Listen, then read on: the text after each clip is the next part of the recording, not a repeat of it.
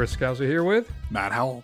And this week on the first run, it's all A24 all the time on this show.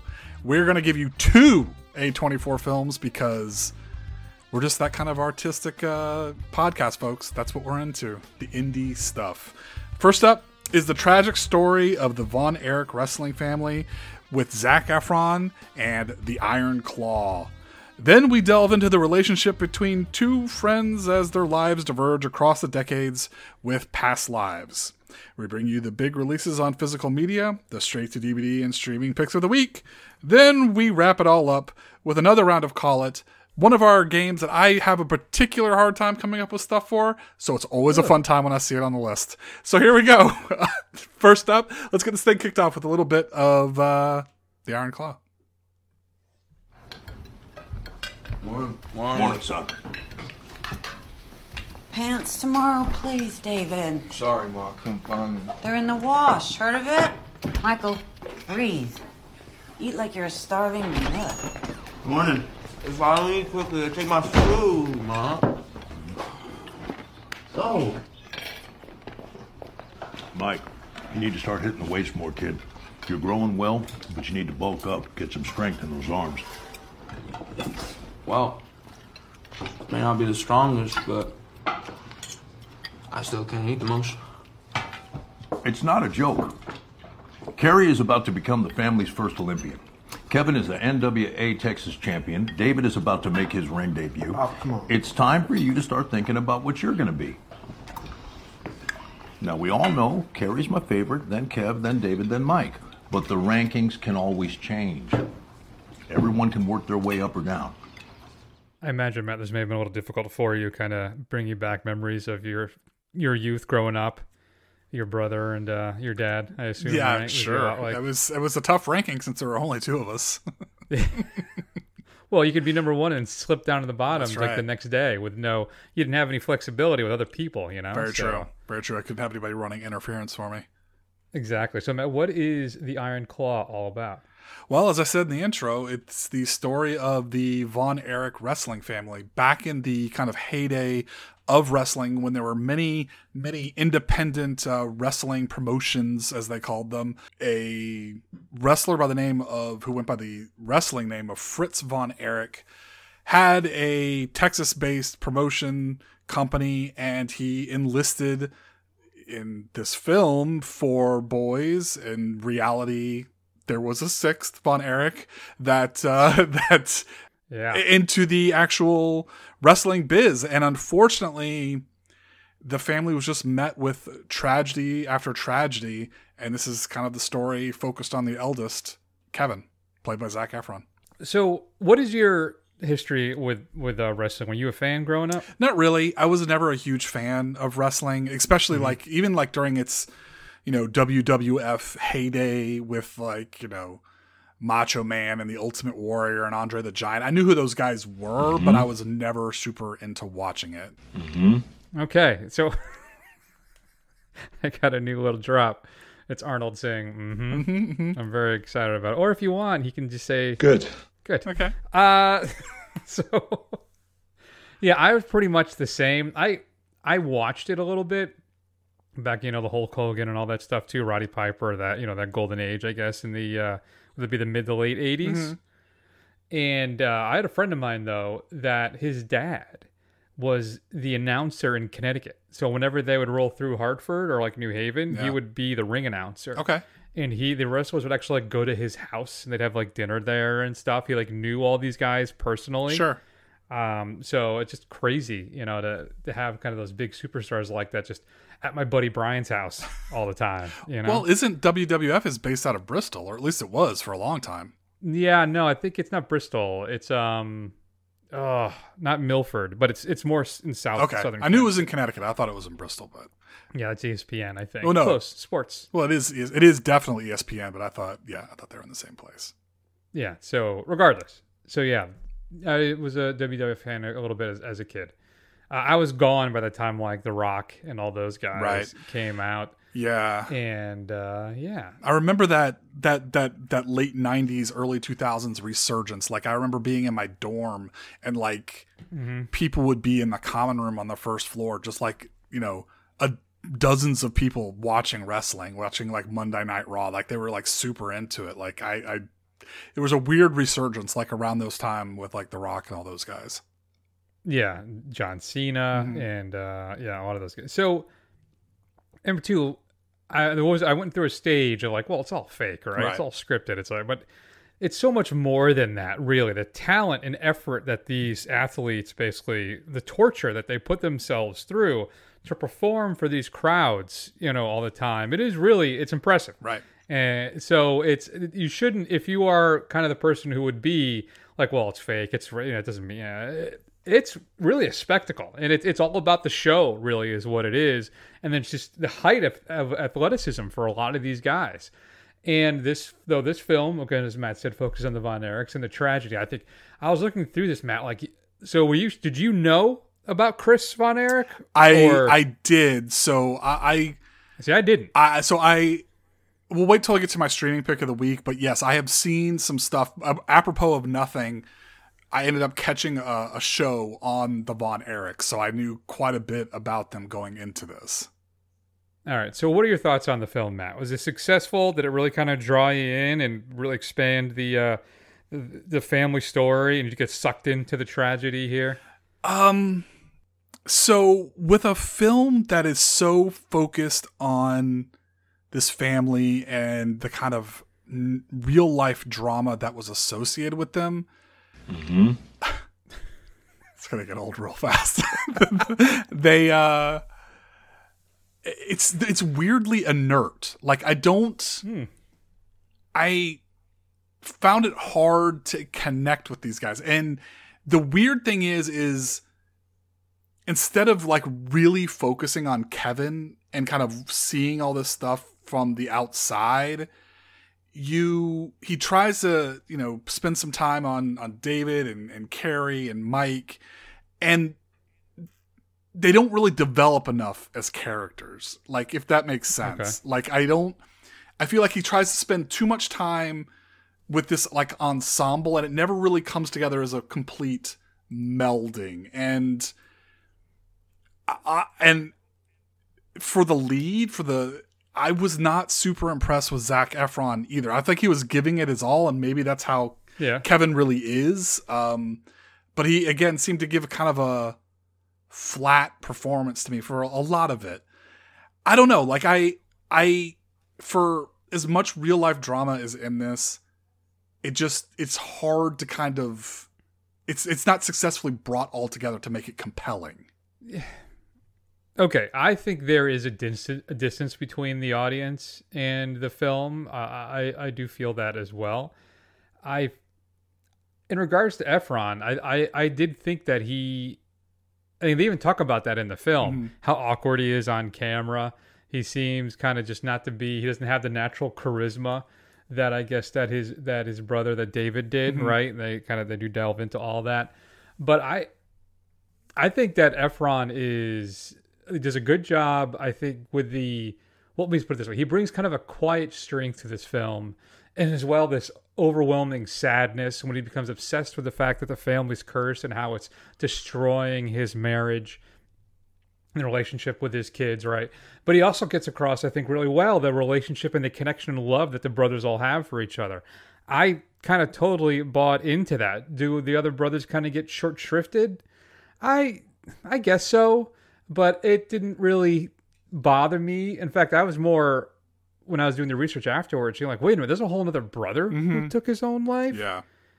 Now, I feel that's some of the criticism I guess the film has gotten, particularly from wrestling fans, but it does clock in at like 2 hours and 12 minutes as it is, right? So I guess if you got to cut something, you cut out a whole plot line, a whole family member. Or if you're also concerned, like, how much sadness can one audience member really endure? Right. How many suicides can you really watch on camera, on the screen? Well, and they cut away from all that stuff. And yeah, it's not violent or excessive or whatever, gruesome. Yeah, and like I read a comment from the director saying something had to go, and I think it's really interesting. Like I found it a really, I'll come right out and say it, bad choice to combine, two brothers into one person. So take Mike and Chris and then put them in together. Like Mike didn't shoot himself. He did commit suicide, but he did not shoot himself. Chris shot himself. And, but that's, so they kind of bring the two together, which just seems really weird if you're trying to make this family drama. I mean, cut something else out. No, don't cut out an entire brother. Yeah, but what is the thing, right? I think, I don't know what you would, because I think it's important that the relationship he has with Lily James's character, his wife, and all that. I think that's important for him. It provides him a redemption arc. It allows him, not redemption, that's not the right word, but it's what I think he's finally gives him the ability to push through all he's dealt with his brothers and his father, particularly, and how overbearing and commanding he is with the kids, and how he's so manipulative when it comes to kind of controlling them and their futures, because he's so focused really more on bringing finally that belt home to the household. He's more concerned with that than really the health and well-being of his children. And Lily James really provides the impetus. She's the one, and the kids, that I think finally allow Efron's Kevin to kind of surpass all that overwhelming kind of depression and sadness and let him kind of lead his life finally. So you can't get rid of her. And I don't know. That's tough. I don't know what to tell you. I think that, what did you think about Holt as the dad and Maura Tierney as well, who plays their mom? I think both of them. I think the cast overall is very good in this. I think they're all universally engaging, and I think I thought that was all really well done. Yeah, they're all engaging, but again, I thought Holt and Maura Tierney were really good, and I thought they brought a lot to it. Again, there's just too many of them. It's like you've got a bunch of good performances that, because they're all kind of jockeying for position in this, to the point where you've kind of cut the cuts that you've already made, it's hard for one to be kind of elevated to greatness. Yeah, another criticism I think I had of the film is that the film does, for all of its kind of sadness and the devastation of the deaths, I don't know, the film feels strangely unmoored.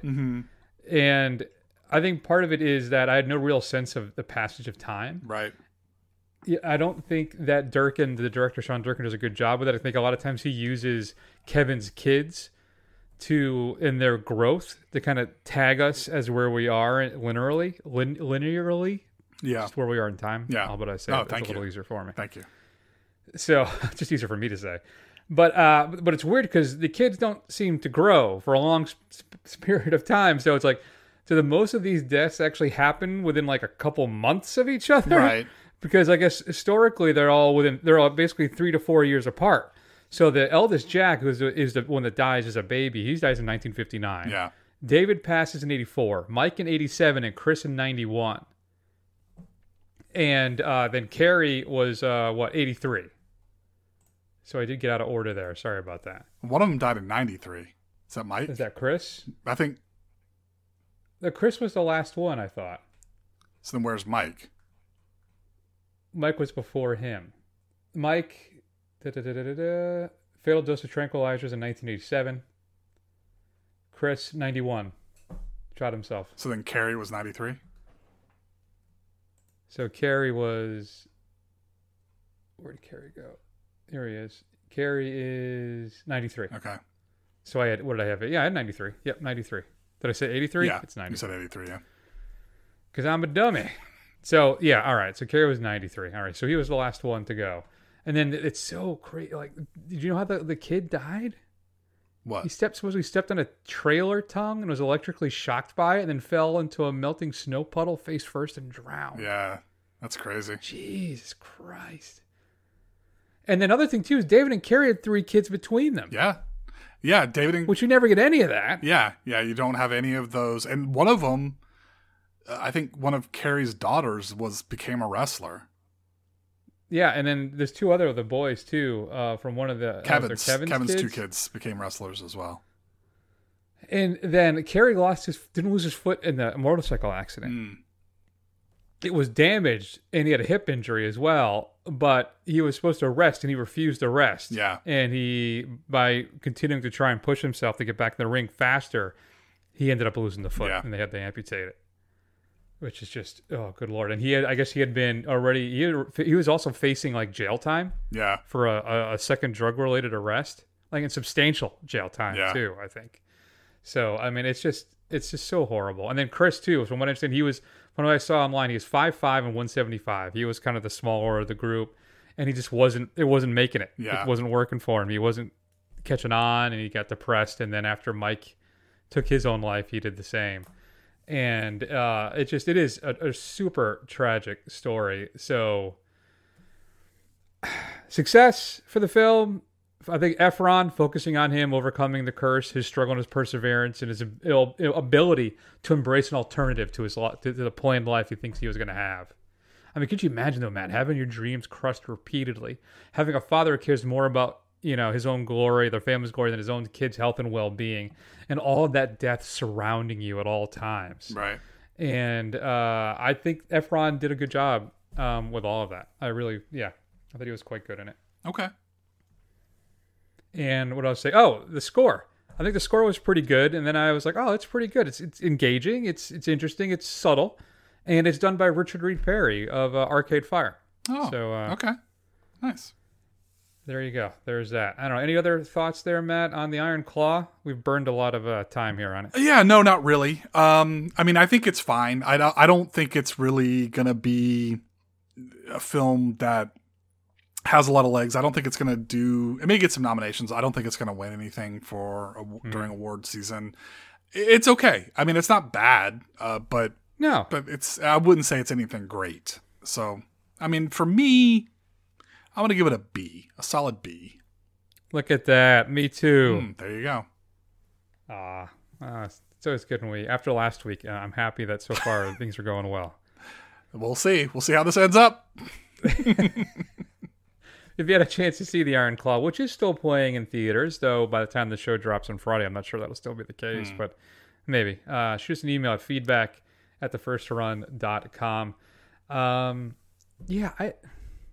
What do you think of the wrestling scenes, too? We didn't get a lot of that so much. I thought they were fine. But, I mean, again, I'm not super well-versed in the language of wrestling, so it looked fine to me.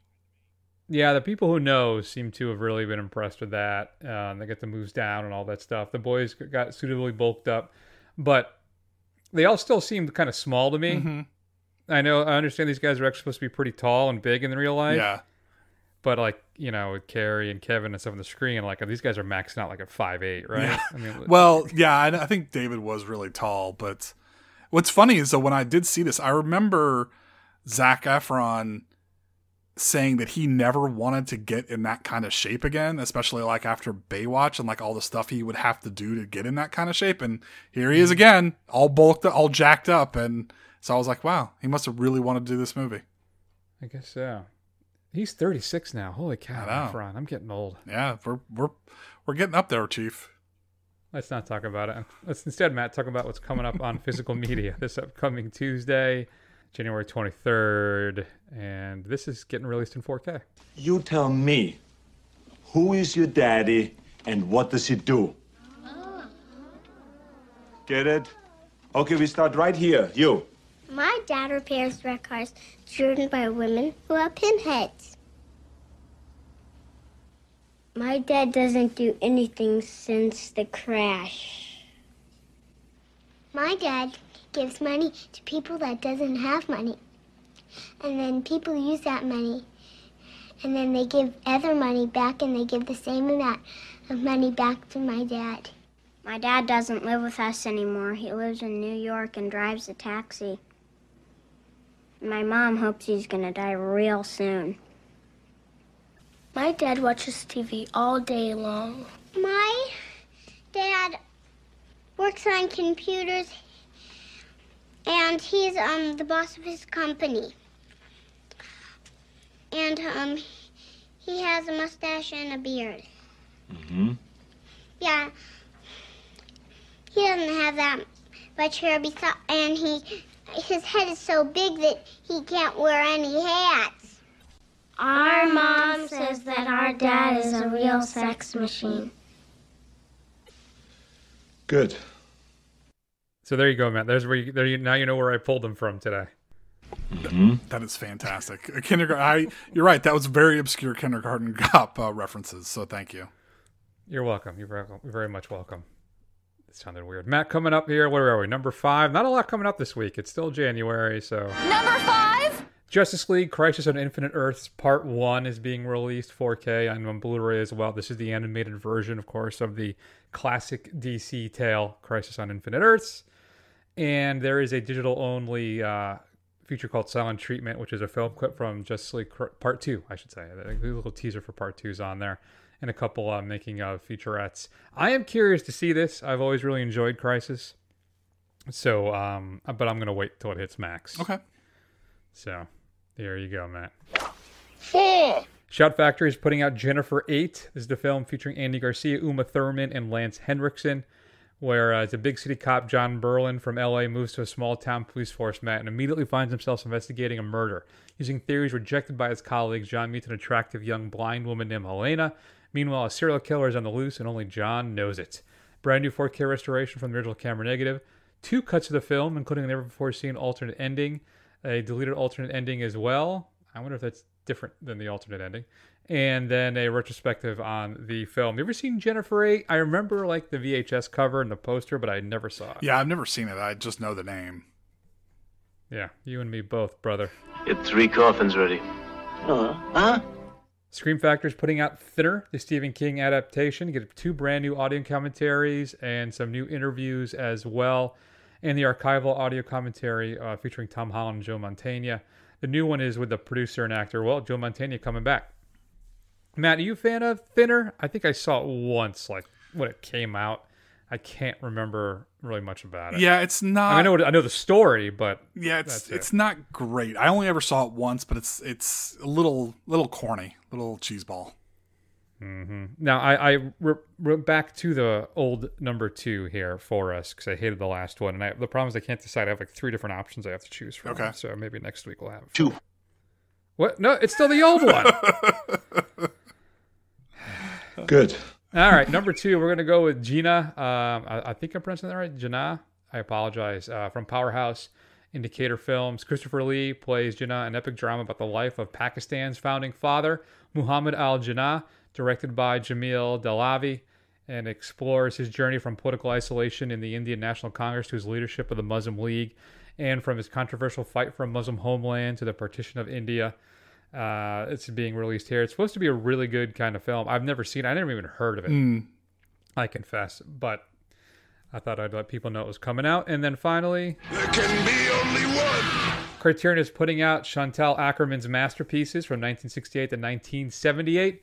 New 4K restorations of, God damn it, French titles. All right. Le Rendezvous. Oh, I got that one. D'Anna. And a 2K digital restoration of Sauter ma ville, L'Enfant à moi. Let me actually get into it. A Jugeon être un. Femme Marie. La Chambre. Hôtel Monterey. La 15-8. Jetulel. Jean Delmont. 23 Quai d'Arcomas. Tenere Brussels. And News from Home. It also includes an unfinished film from 1973 called Hanging Out Yonkers. Includes some film tests, a new video essay, a documentary, interviews, and more. We talked about Kindergarten Cop being released on 4K. That's your only other big 4K release this week. And then your straight to DVD pick of the week, Matt, I'm going to go with The Hand. A man and his wife encounter a grotesque-looking hand sticking out from the toilet in their bathroom. Okay. Their protruding hand is very still, like a severed limb hanging low. Although they call security and soon the cops, no one can identify, let alone predict where or what this thing is. Suddenly, all find themselves struggling for their lives as they try and fight against it. The Hand from the toilet. Oh. Matt, what should we be streaming this week? So, as I alluded to earlier in the show, I'm going to recommend that you check out a Vice series that's available on Hulu called The Dark Side of the Ring. And it's a TV show that was surprisingly good as even a non-wrestling fan.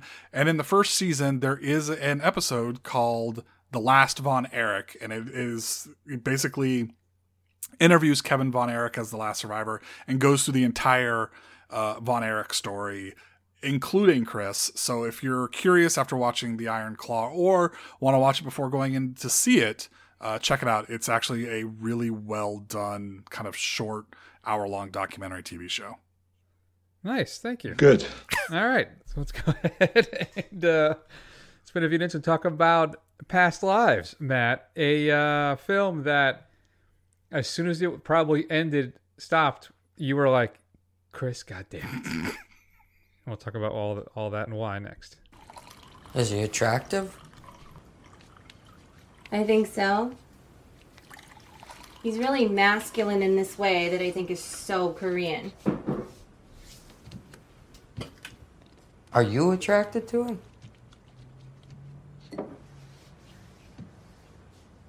I don't think so.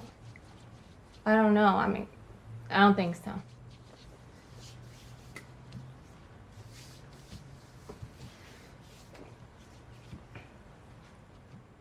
He was just this kid in my head for such a long time. And then he was just this image on my laptop. And now he is a physical person.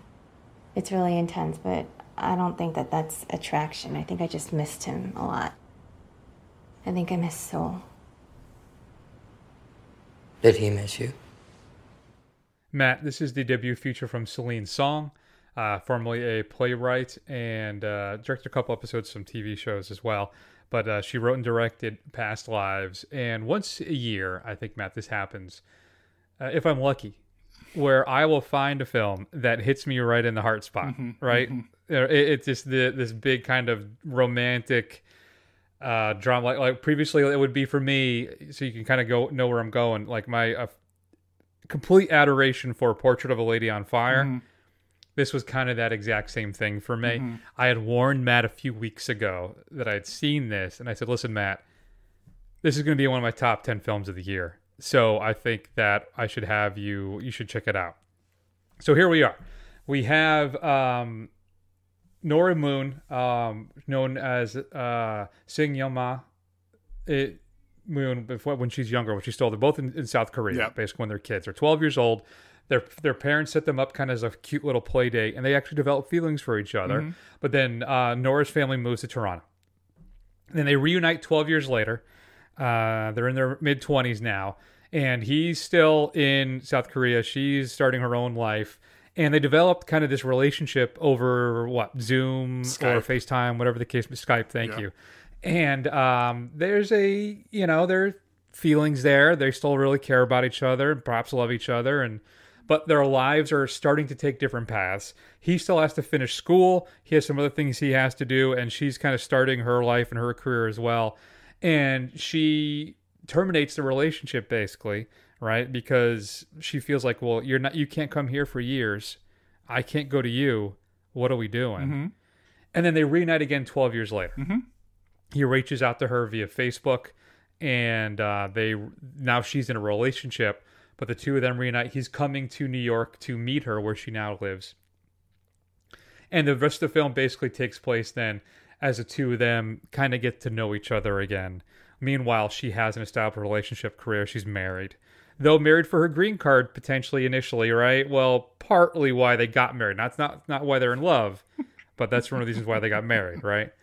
And all that stuff from there. But Matt, so at least tell me, make me feel better. At the end, when we were done watching this, did you go, wow, that was really good? Or at the end, were you like, God damn it? Or both? Neither. How about neither, really? Okay. I was more like, okay, yeah, I can see why some people might find that to be romantic. And there were parts of it that I, connected with. I mean, there were parts that I thought were really particularly strong, especially kind of that reconnection when they're in their mid-20s and, they're trying to make this long-distance thing, and then this, kind of dredging up old feelings, but it's unattainable, and that's all kind of very, common, especially these days, to the human experience. Where it kind of started to lose me a little bit is after she's married to this guy, and she just goes out and meets this old friend of hers, which you're wont to do, fine. She comes back, tells her husband, yeah, you're right, he came here to see me. And then she keeps seeing the guy and then like forces her husband to play third wheel on this weird little date thing that they have. Yeah. I don't think that was the right thing to do, Nora Moon. That was a selfish thing to do. So as a character, I understand it, but I didn't like it. That's interesting. This folds back into me about things I've learned about people in relationships as I've gotten older and matured, is that shit's complicated, man. It is. You never know what's going on in people's lives and what's going on in their relationships. And I give myself and my partner and my friends and all that stuff a lot of leeway for a lot of things because of that. Sure. And I try and do that even with strangers. I do the same thing. And I appreciate your position on that. I don't like, I don't, if I'm trying to imagine if I'm in that same situation where then I just kind of cut it off and say, yep, she came here for me. I'm not going to see her again type of thing. I think she's pretty settled. She knows what she wants. She knows her life has now changed and she's a different person now than the young girl that he knew back in the day. Right. And that's why it's, for lack of a better term, it's safe. And if she has that relationship with her husband and they trust each other, then I think for the most part, I think that's fine. I think that the core message of the film itself, I think it's a very beautiful and very delicate kind of film. It's focusing on kind of the connections we kind of make in our lives and then the relationships and friendships and stuff that we maintain. Lost relationships, thoughts of what could have been. But people change, Matt. Choices are made. We grow and evolve.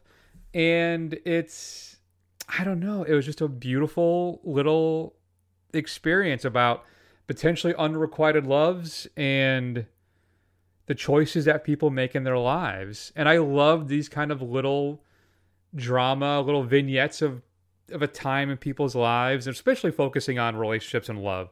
I've always been a sucker for that kind of thing. Yeah. And I think that Song's film kind of captures this beautifully.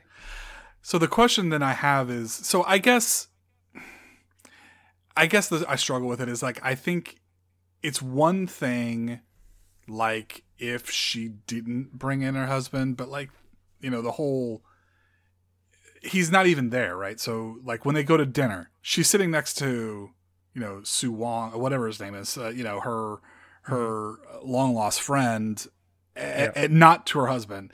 They're at the bar and she's basically got her back to her husband while they talk in Korean, which they imply that her husband understands better than she may realize, and he knows what they're saying, or at least picking up a lot of what they're saying. And this thing is being presented as this kind of yearning, beautiful love story. And what it reminds me of, and what it just definitely smacked me of, is one of my friends in college, his name was Kevin, and he hated Titanic. And the reason he hated Titanic was because Rose, after she dies, spoiler for Titanic, she meets up with her one true love, being Leonardo DiCaprio's character. And his point was always, what about her husband and children that she spent so much time with? She's like, screw them. Like, we're just going to go back to this unrequited love kind of thing, or this lost love. And that's what this kind of smacked of. Like, it seems like if this was presented in just a slightly different way, or if this was even, I don't know if we're meant to try and sympathize with it, but I don't know if we should. And I don't know. I mean, even the ending where she watches him go and she's so upset that she starts crying and falls into the arms of her husband, which she doesn't reciprocate. Like, can you imagine if you got in touch with an old lost love of yours, right? And you fool yourself into saying, her coming to see me is not about our relationship. It's just catching up with an old friend. You go home, you talk to Mrs. First Run, you're like, hey, by the way, you're right. She did come here for me. And then you go on an outing like that, like, and then you come home and start crying about this girl who left, like, you're like, that's a good thing. Like, but she's not crying about him. She's crying about, I think, the life that she may have had if she made a different choice to somebody that she was basically kind of soul connected to back then. But now she's a different person. Okay, but you're, so again, presenting it that way, you come home to your wife who you've been married to for over a decade and start weeping for the life that you could have had because somehow it's more fulfilling, or you feel that you missed out on something. No, I don't know if it's. I think you adding that qualifier at the end of it being more fulfilling is where you're off. Is where you go off track with it. I think it's just it's a representation of somebody that you are, of something that could have been that, but it didn't end up being that way. I don't see. I think that I go back to the complication thing. Yeah, I really do, and it's just. I thought the ending of it was beautiful, devastating, correct, and perfect. I really thought, because I think the scene when they're at the bar, when the two of them are talking and he's off to the side listening, but the way she shoots this is that it's clearly, and then at one point too, she focuses in that it's just the two of them, even though he's sitting right there. Yes. Because we're relaying to them that the two of them had a very special connection at one point. And at one point, they were the only kind of two people in the world for each other. But that has changed. And that's why we come back out then, and now he is there. And then she leaves, and then the two of them talk. Because again, another point in the film, he says that to her at the end, which I thought was wonderful as well. Because when he realized it would never work out, because she's the kind of person that leaves. Or at least for him, right? So I don't know. I'm going to challenge you. I mean, however you connect with the film is fine, Chris. I'm happy. I'm happy for you that you could. But I would challenge you on the fact that it's perfect and beautiful, or whatever that nice turn of phrase you said. Thank you. I just don't. I don't agree. I think it shows. I think it's more about, to me, and maybe this is more real, that it shows kind of a selfish want, right? And you realize, and if this had just been between the two of them, and maybe it would have been less okay if she was kind of behind her husband's back or whatever, but it would have been something that I think would have been able to be more universal. Whereas when you bring in this other person into it, and that's when it gets weird for me. I don't necessarily think that makes it a bad film. I just think it's the tone and the message to me is different than it's like this beautiful, lost, romantic, perfect love story of things that could have been kind of thing. I had no issue with that. I think that though he does have concerns, he's clearly nervous about this guy coming into their lives. For her, it's one of those things where I think she had to just go through that experience of seeing him, and to then, because to realize that she is where she's supposed to be. And does that suck for him? Yeah, I guess so. But could she have done that without bringing him into it? That's the question I have. Is it unfair for him? You would have to be a complete selfish idiot not to see how much it bothered him and how uncomfortable he was with it, but you did it anyway because it's more important to you. He wanted to be part of it, though, too. I think he wanted to be part of it, He wanted to be a part of it because he saw that it was important to her, but it's not because he was okay with it. If you thought at any of those interactions, he was actually okay with it, that's no, I don't think that he was okay with it. I think that he was nervous about it, but in the end I think he had to go with it because he loved her and trusts her, and in the sanctity and the strength of their marriage, that he said, all right, we got to do this, and we got to do this together. I don't agree. I think he did it because he may have felt that he had no choice but to do it, that if he didn't do it, then he might have pushed her away and that she would have chosen something else. But but I don't think he was happy about it. I think really this is. I don't think he was happy about it either. But I think he's basically. I think the kind of end game of this is I think that they're both kind of deluded, selfish people. Not her husband, but the guy from Korea. His friends are like saying, you're gonna go see this. Yeah. You're gonna go see this person. Like you're gonna go see her. You're still obsessed with her. And he's like, what? Me? No. I'm not gonna do that. But he's totally going there to do that. They're deluding themselves. And I mean, Chris, I'm not wrong here. I'm not wrong. I'm not wrong. Ladies and gentlemen, whoever's out there listening to this, please go watch this film. I'm begging you to go watch this film. And I would be curious to know what you have to think about it. Is it a beautiful, perfect love story that ends on a bittersweet note? A bittersweet note. It's not a beautiful, perfect love story. It's a complicated, messy story of love's lost and what could have been, in that our lives take different paths. That's basically it. It's not a Tom Hanks, Meg Ryan joint. I'm not saying it has to be. I'm not saying it has to be. I'm not saying it doesn't have to be complicated or messy. I'm just saying I didn't agree with her. I thought she was doing bad stuff. So, a couple other stray thoughts for past lives. Oh, makes me so sad sometimes. But the funny thing is that I think Mrs. First Run probably would be more in your camp than she is in mine. Oh yeah, she definitely would be. I mean, me and Mrs. First Run may have our differences, but I understand that wholeheartedly that she would be in my side of the camp. And I'm much more of a artsy, right. But I even romantic-y kind of guy. I even, again, I fall not as far onto the artsy romantic side, but I do have my soft sides. But no way in hell, and with any girlfriend, with my wife now, with any girlfriend that I ever had, would I ever be like, oh yeah, there's this girl, and I want you to come out and sit with me. And by the way, I'm going to sit with her. I'm going to turn my back to you and completely ignore it and not expect to be stabbed in my sleep when I got home. Like that would have been like relationship ending shit, where I come back and I'm like, oh, I'm so sad. They're gone. Hold me. No, it would never happen in a billion years. We need to stop talking about this because you're making me very upset and you're ruining this film for me. So just a couple of stray things again. I appreciate the setting of New York City. It was nice to see it portrayed with a little magic again, which we haven't seen in a film in a long time. Sure.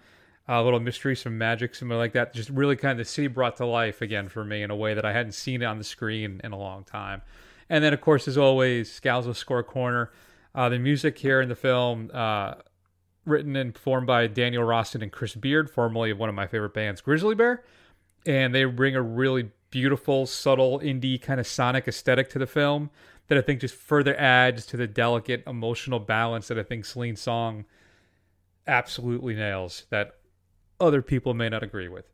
Matt, I'm giving Past Lives an A. It's one of the best films I've seen for all of 2023. Yeah, I'm happy for you, Chris. Do you think Arthur and Nora, do you think they last? I think so. Think so? Yeah, you know what else? I was trying to figure out, too, where did I see Arthur from? Why do I know John Magara? First Cow.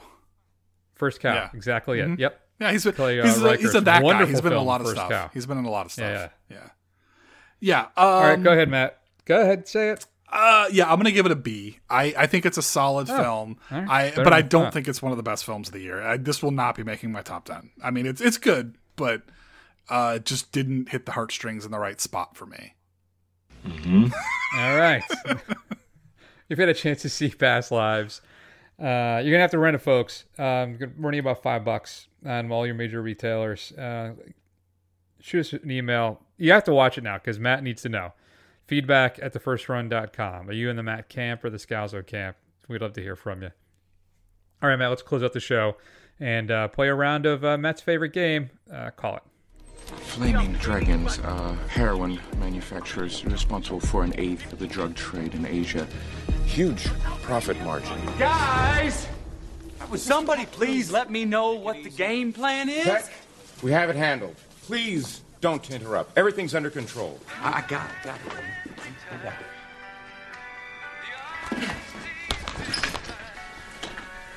Les Grossman. We not get money yet. price now 100 million. You pay now, or tomorrow Simple Jack die. Great. Let me get this down. 100 million. Oh, wait. I got a better idea. Instead of 100 million, how about I send you a hobo's dick cheese? Then you kill him. Do your thing. Skin the fucking bastard. Go to town, man. Go to town. No. In the meantime, and as usual, go fuck yourself. No. We don't negotiate with terrorists. That's right. I'm a proud American, Matt. We do not negotiate with terrorists. Mm-hmm. Don't forget that. That, of course, is Tom Cruise. And I think a signature role for him as Les Grossman, the movie producer who runs the studio or is the executive? Either way, he's basically the guy, the money behind the film of Tropic Thunder. And just profane. I would have played the other clip, but it's like 3 minutes, 2.5 minutes long. So I didn't want to take up everybody's time. So that's your first call at Matt. What's your favorite Tom Cruise? I would say he's left Paramount for Warner Brothers. Okay. So the Paramount age of Tom Cruise is over. What's his best non-franchise performance? So nothing from Mission Impossible. Nothing that had a sequel, which includes Top Gun. Mm-hmm. What's your favorite Tom Cruise performance, Matt? My favorite Call Tom Cruise performance. This is a cheat, and I have to sit and think with it. But if we're being quick here, I think it's either going to be Edge of Tomorrow, aka Live, Die, Repeat, or Minority Report, because I am big science fiction nerd, and I really like those films. I knew you were going to go with that. I'm going to go with Frank T.J. Mackey in Magnolia, Oh, okay. the pickup artist guy Sure. who's has that really distant, horrible relationship with his father, who is now dying, played by Jason Robards. And by the film, he's at his father's bedside, and the two of them do their best to kind of mend their relationship. But I think it's the most depth, the most really engaging and interesting performance possibly of Tom Cruise's career. Next to, I think, Tropic Thunder, which is a lot of fun as well. I'm going to talk about interesting. I haven't seen Magnolia in forever. I've been meaning to rewatch that for a long time. In fact, I just picked up Boogie Nights on Blu-ray. Good one. So I got it for like $3. Nice. So I only had it on DVD before. So Boogie Nights might be flirting with the edge of a perfect film. Like, it's a really good movie. As far as I haven't watched that in a long time. You should enjoy. Just don't watch it with Mrs. First Run. You'll get in trouble. I'm a big, bright, shining star, Matt. What do you got for me? All right. So while I was watching our last film, Past Lives, a film by a Korean-American director and filmmaker, it got me thinking too about like all of the Korean films that have come out. So then it got me thinking about foreign films. So Chris, pick one foreign film country, cinema of one country, and the other one has to be jettisoned. You're going to pick French cinema or Japanese cinema?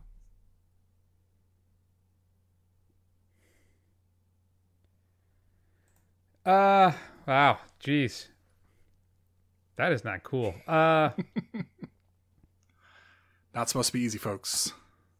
I know. You get the French New Wave. You also have that French extremist horror run for a while. Yeah. But I'm not losing Kurosawa, so I'm going to go with Japan. Yeah.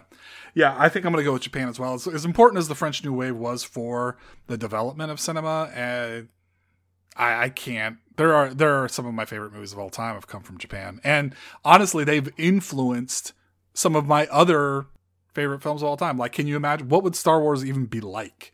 What would we have the Man with No Name trilogy without Japanese cinema? Yeah, we would not. So I'm gonna have to go with those. I think that's the right decision. And I love my question next after this really follows up with just the quality and the artistry of French and Japanese cinema. Matt, you only get to have the careers of one of these two people to watch. You want Hobbs or Shaw? You want The Rock or Statham? Oh, Jesus. All right, I can give you some highlights here, all right? I'll start with The Rock. Mm-hmm. And highlights. Hold on. Yeah, I've already got my answer, but continue. He's in the other guys. Yeah. He's in the couple Fast Furious movies.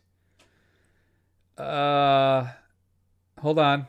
I'll get there. I haven't seen the Jumanji films, so I can't say anything. First there. one's pretty good. It's actually pretty fun. Shazam. Right. Black Adam. Southland Tales, The Rundown, Walking Tall, Christ Rock. Oh my God. I thought this would be harder than this as I'm scrolling through this filmography, but I don't know. Pain and Gain is probably the best thing he's done that he starred in. Like The Other Guys is the best film, I think, on this list. Right. But even then, if I'm telling you the best film in your filmography is The Other Guys, a movie that you were in only the first 10 minutes of. Yeah. Oh. Snitch isn't bad. Not Snitch. Faster. I like Faster. I haven't watched that in a long time. Nice little throwaway thriller. But again, hear me. Throwaway thriller. Mm-hmm. So I guess you're going Statham, huh? Yeah, I am. And I think the thing that really pushes Statham over the edge is his early work with Guy Ritchie. You know, I mean, I think those are films you can watch over and over. And I think some of his films, like The Transporter and Crank, they're dumb fun. They're dumb, ridiculous action films. So, so I think I'd have to go with Statham. And apparently he's looking at his filmography as well. He's in some stuff that's I forgot or didn't even realize he was in. So that's good, right? Right? He was in what was it? I just saw it. I just scrolled past it. He's in Collateral, but it's just like a cameo. I remember that, but it's just like a quick little. He walked by. I think it counts. But Lock, Stock, and Two Smoking Barrels, the first film he did, which is great. Mm-hmm. Guy Ritchie film again. Snatch. Yeah. He's great in that. He's actually pretty entertaining in Ghosts of Mars. We did that for Screen Run a while back. Yeah. I love the Transporter films. At least the first two. Okay. That third film I think is horrible, but that for the first two, particularly the first one, I think they're both really good. Looks entertaining. Revolver's not bad. Then The Bank Job, is pretty good. Yeah, this is fun. Listen for everybody to just scroll through his filmography. But Wrath of Man is entertaining as well, and I still want to see The Beekeeper. So you know what too? I can't remember if I enjoyed it or not. Is Homefront, because that's got your boy Franco, right? Who plays the heavy, in that. So that's always a good time. All right, yeah, I think Statham's your only answer. Who'd you rather have at your back though during a fight? You want The Rock, right? Nah, well, I think The Rock is big enough where he can intimidate somebody to backing out of the fight. Whereas I think if you're actually in a fight, you want Jason Statham, because I think he actually knows, or at least has been trained in to martial arts and stuff like that. Yeah, fair enough. All right, what do you got? All right, so I was saw this thing about Jim Henson Films, and they're making some updates to them, and it just got me thinking. And I already know the answer to this, but I'm gonna let Chris say it out loud anyway. The Dark Crystal or Labyrinth? Well, come on. But I mean, are you being honest with yourself? I think so. Now, I haven't seen The Dark Crystal in a very long time. Mm-hmm. In fact, as any longtime listeners or the show will know, or can guess, I bought the Blu-ray about 5 years ago. Mm-hmm. You really shouldn't open those things, because they could become collector's items and you could sell them to buy more Blu-rays, like the newest version. It would be good if you get a 4K upgrade of that. Yeah, no, it's gotta be Labyrinth for me, Matt. It has to be. I love As the World Falls Down. There's a bunch of great songs on that. It's Bowie, Jennifer Connelly. And there's no choice here for me. Yeah, I'm going to go with The Dark Crystal. I was never a big fan of Labyrinth. I don't understand. I mean, I understand why he's such a big fan of Labyrinth, but for the life of me, it does not make sense. Sorry, Chris. Why? Why doesn't it make sense? It's just not good. It's not good. Okay, Matt, let's close it out with some. I was going to ask you who you prefer, Dario Argento or Lucio Fulci, but I don't think you're as well versed in Fulci. I'm not at all. No. So, all right, that's good. I'm glad I had a backup. Matt, what's the best Arnold Schwarzenegger film from the aughts? The aughts, Matt, so from 2000 on. Okay. He starts with The Sixth Day. Okay. And the last film he did was Terminator: Dark Fate. This includes, and I'm not going to do the stuff he's got a cameo in, like Dr. Dolittle 2. Sure. But then you got Collateral Damage, Sixth Day, Collateral Damage, Terminator 3, Then you got those Expendable movies, Escape Plan with Sly, Last Stand, which is his first kind of really big movie where he came back after being the governor. Mm-hmm. Sabotage, David Ayer film. Maggie, where his daughter's a zombie. Yeah. Aftermath, which I have not seen. Killing Gunther we did for the show. I did not see Iron Mask, and then finally of Terminator Dark Fate. So what is the Arnie's best aughts film for you? God. I hope I give you enough time to look it up too. Yeah, that's a tough set of lists. I guess I'm going to say Maggie, which I didn't think was a great film, but I think it's the best out of that bunch. I think Terminator 3 Rise of the Machines. Really? I think that film's unfairly maligned. Okay. I think it's not bad. Okay. And it's got the most dark ending of any of the films, I think, as well.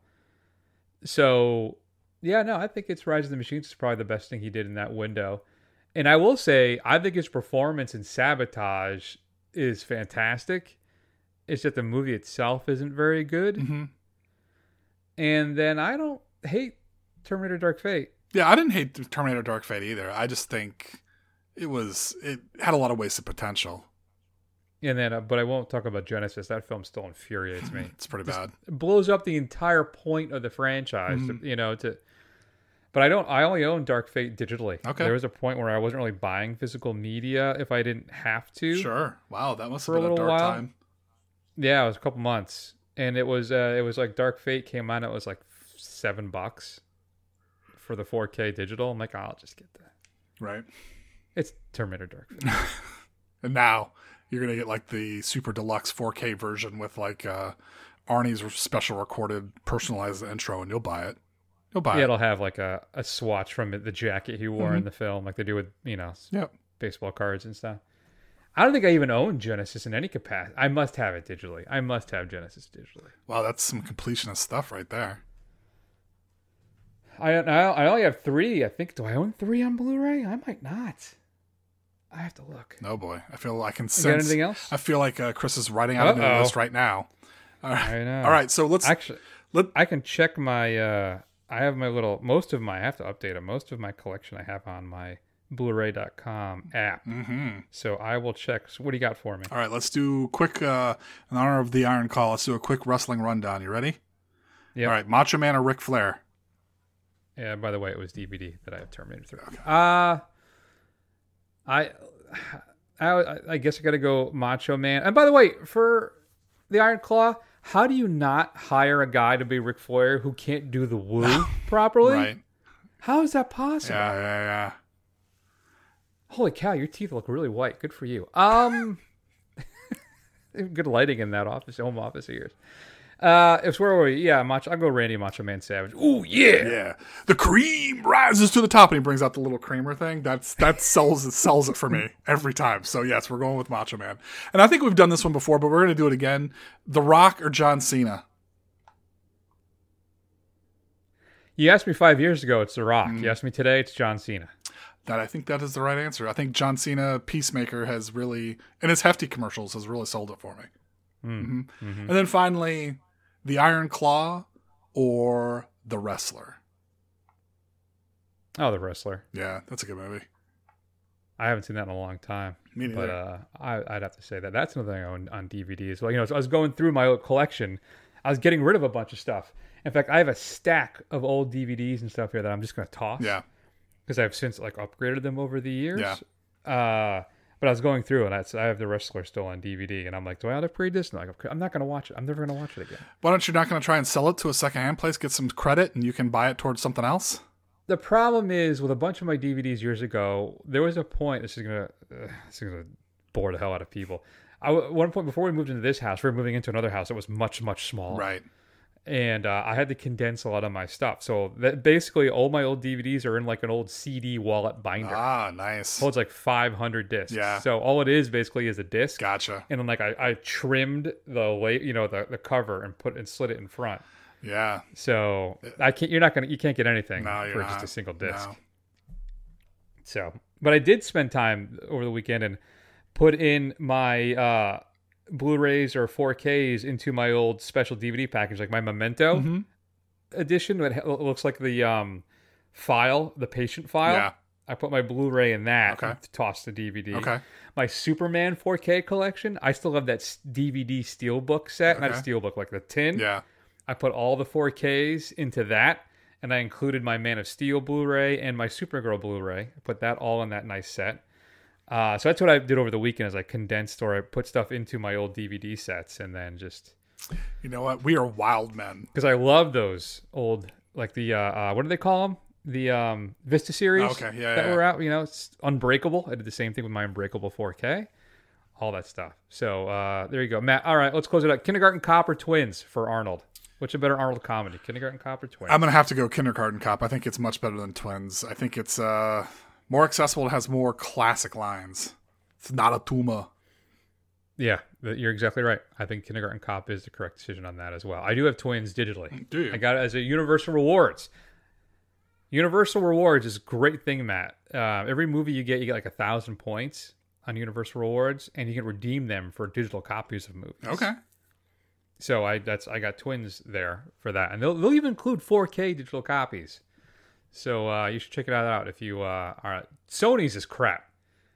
Their reward system is horrible. You get like 50 points for a movie, and it costs like 8,000 points to get a digital movie or something. It's ridiculous. Somehow that doesn't surprise me with Sony. There you go. All right, Matt. I guess that's it. Let's close out the show. Let's call it, folks. What choices would you make? What's your favorite Tom Cruise performance that's not part of a franchise? Hobbs or Shaw?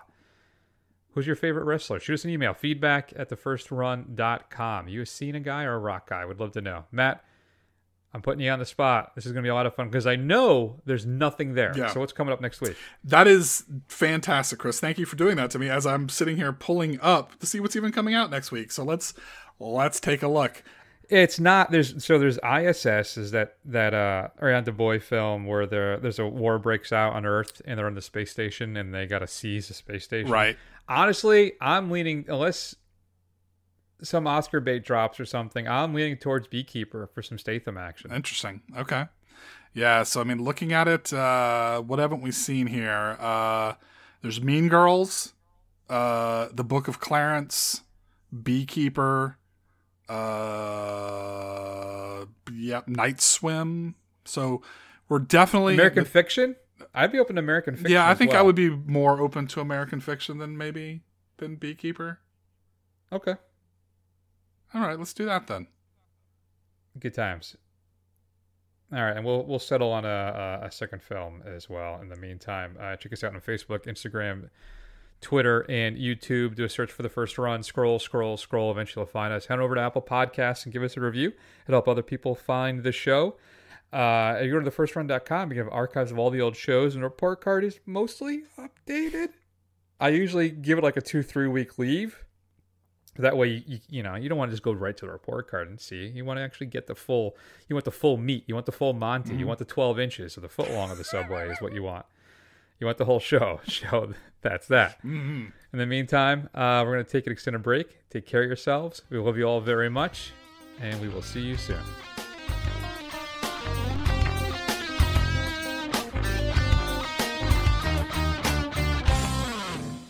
Yes? Is your daddy a fireman? He's probably big. Is he a wrestler? Is he a basketball coach? No.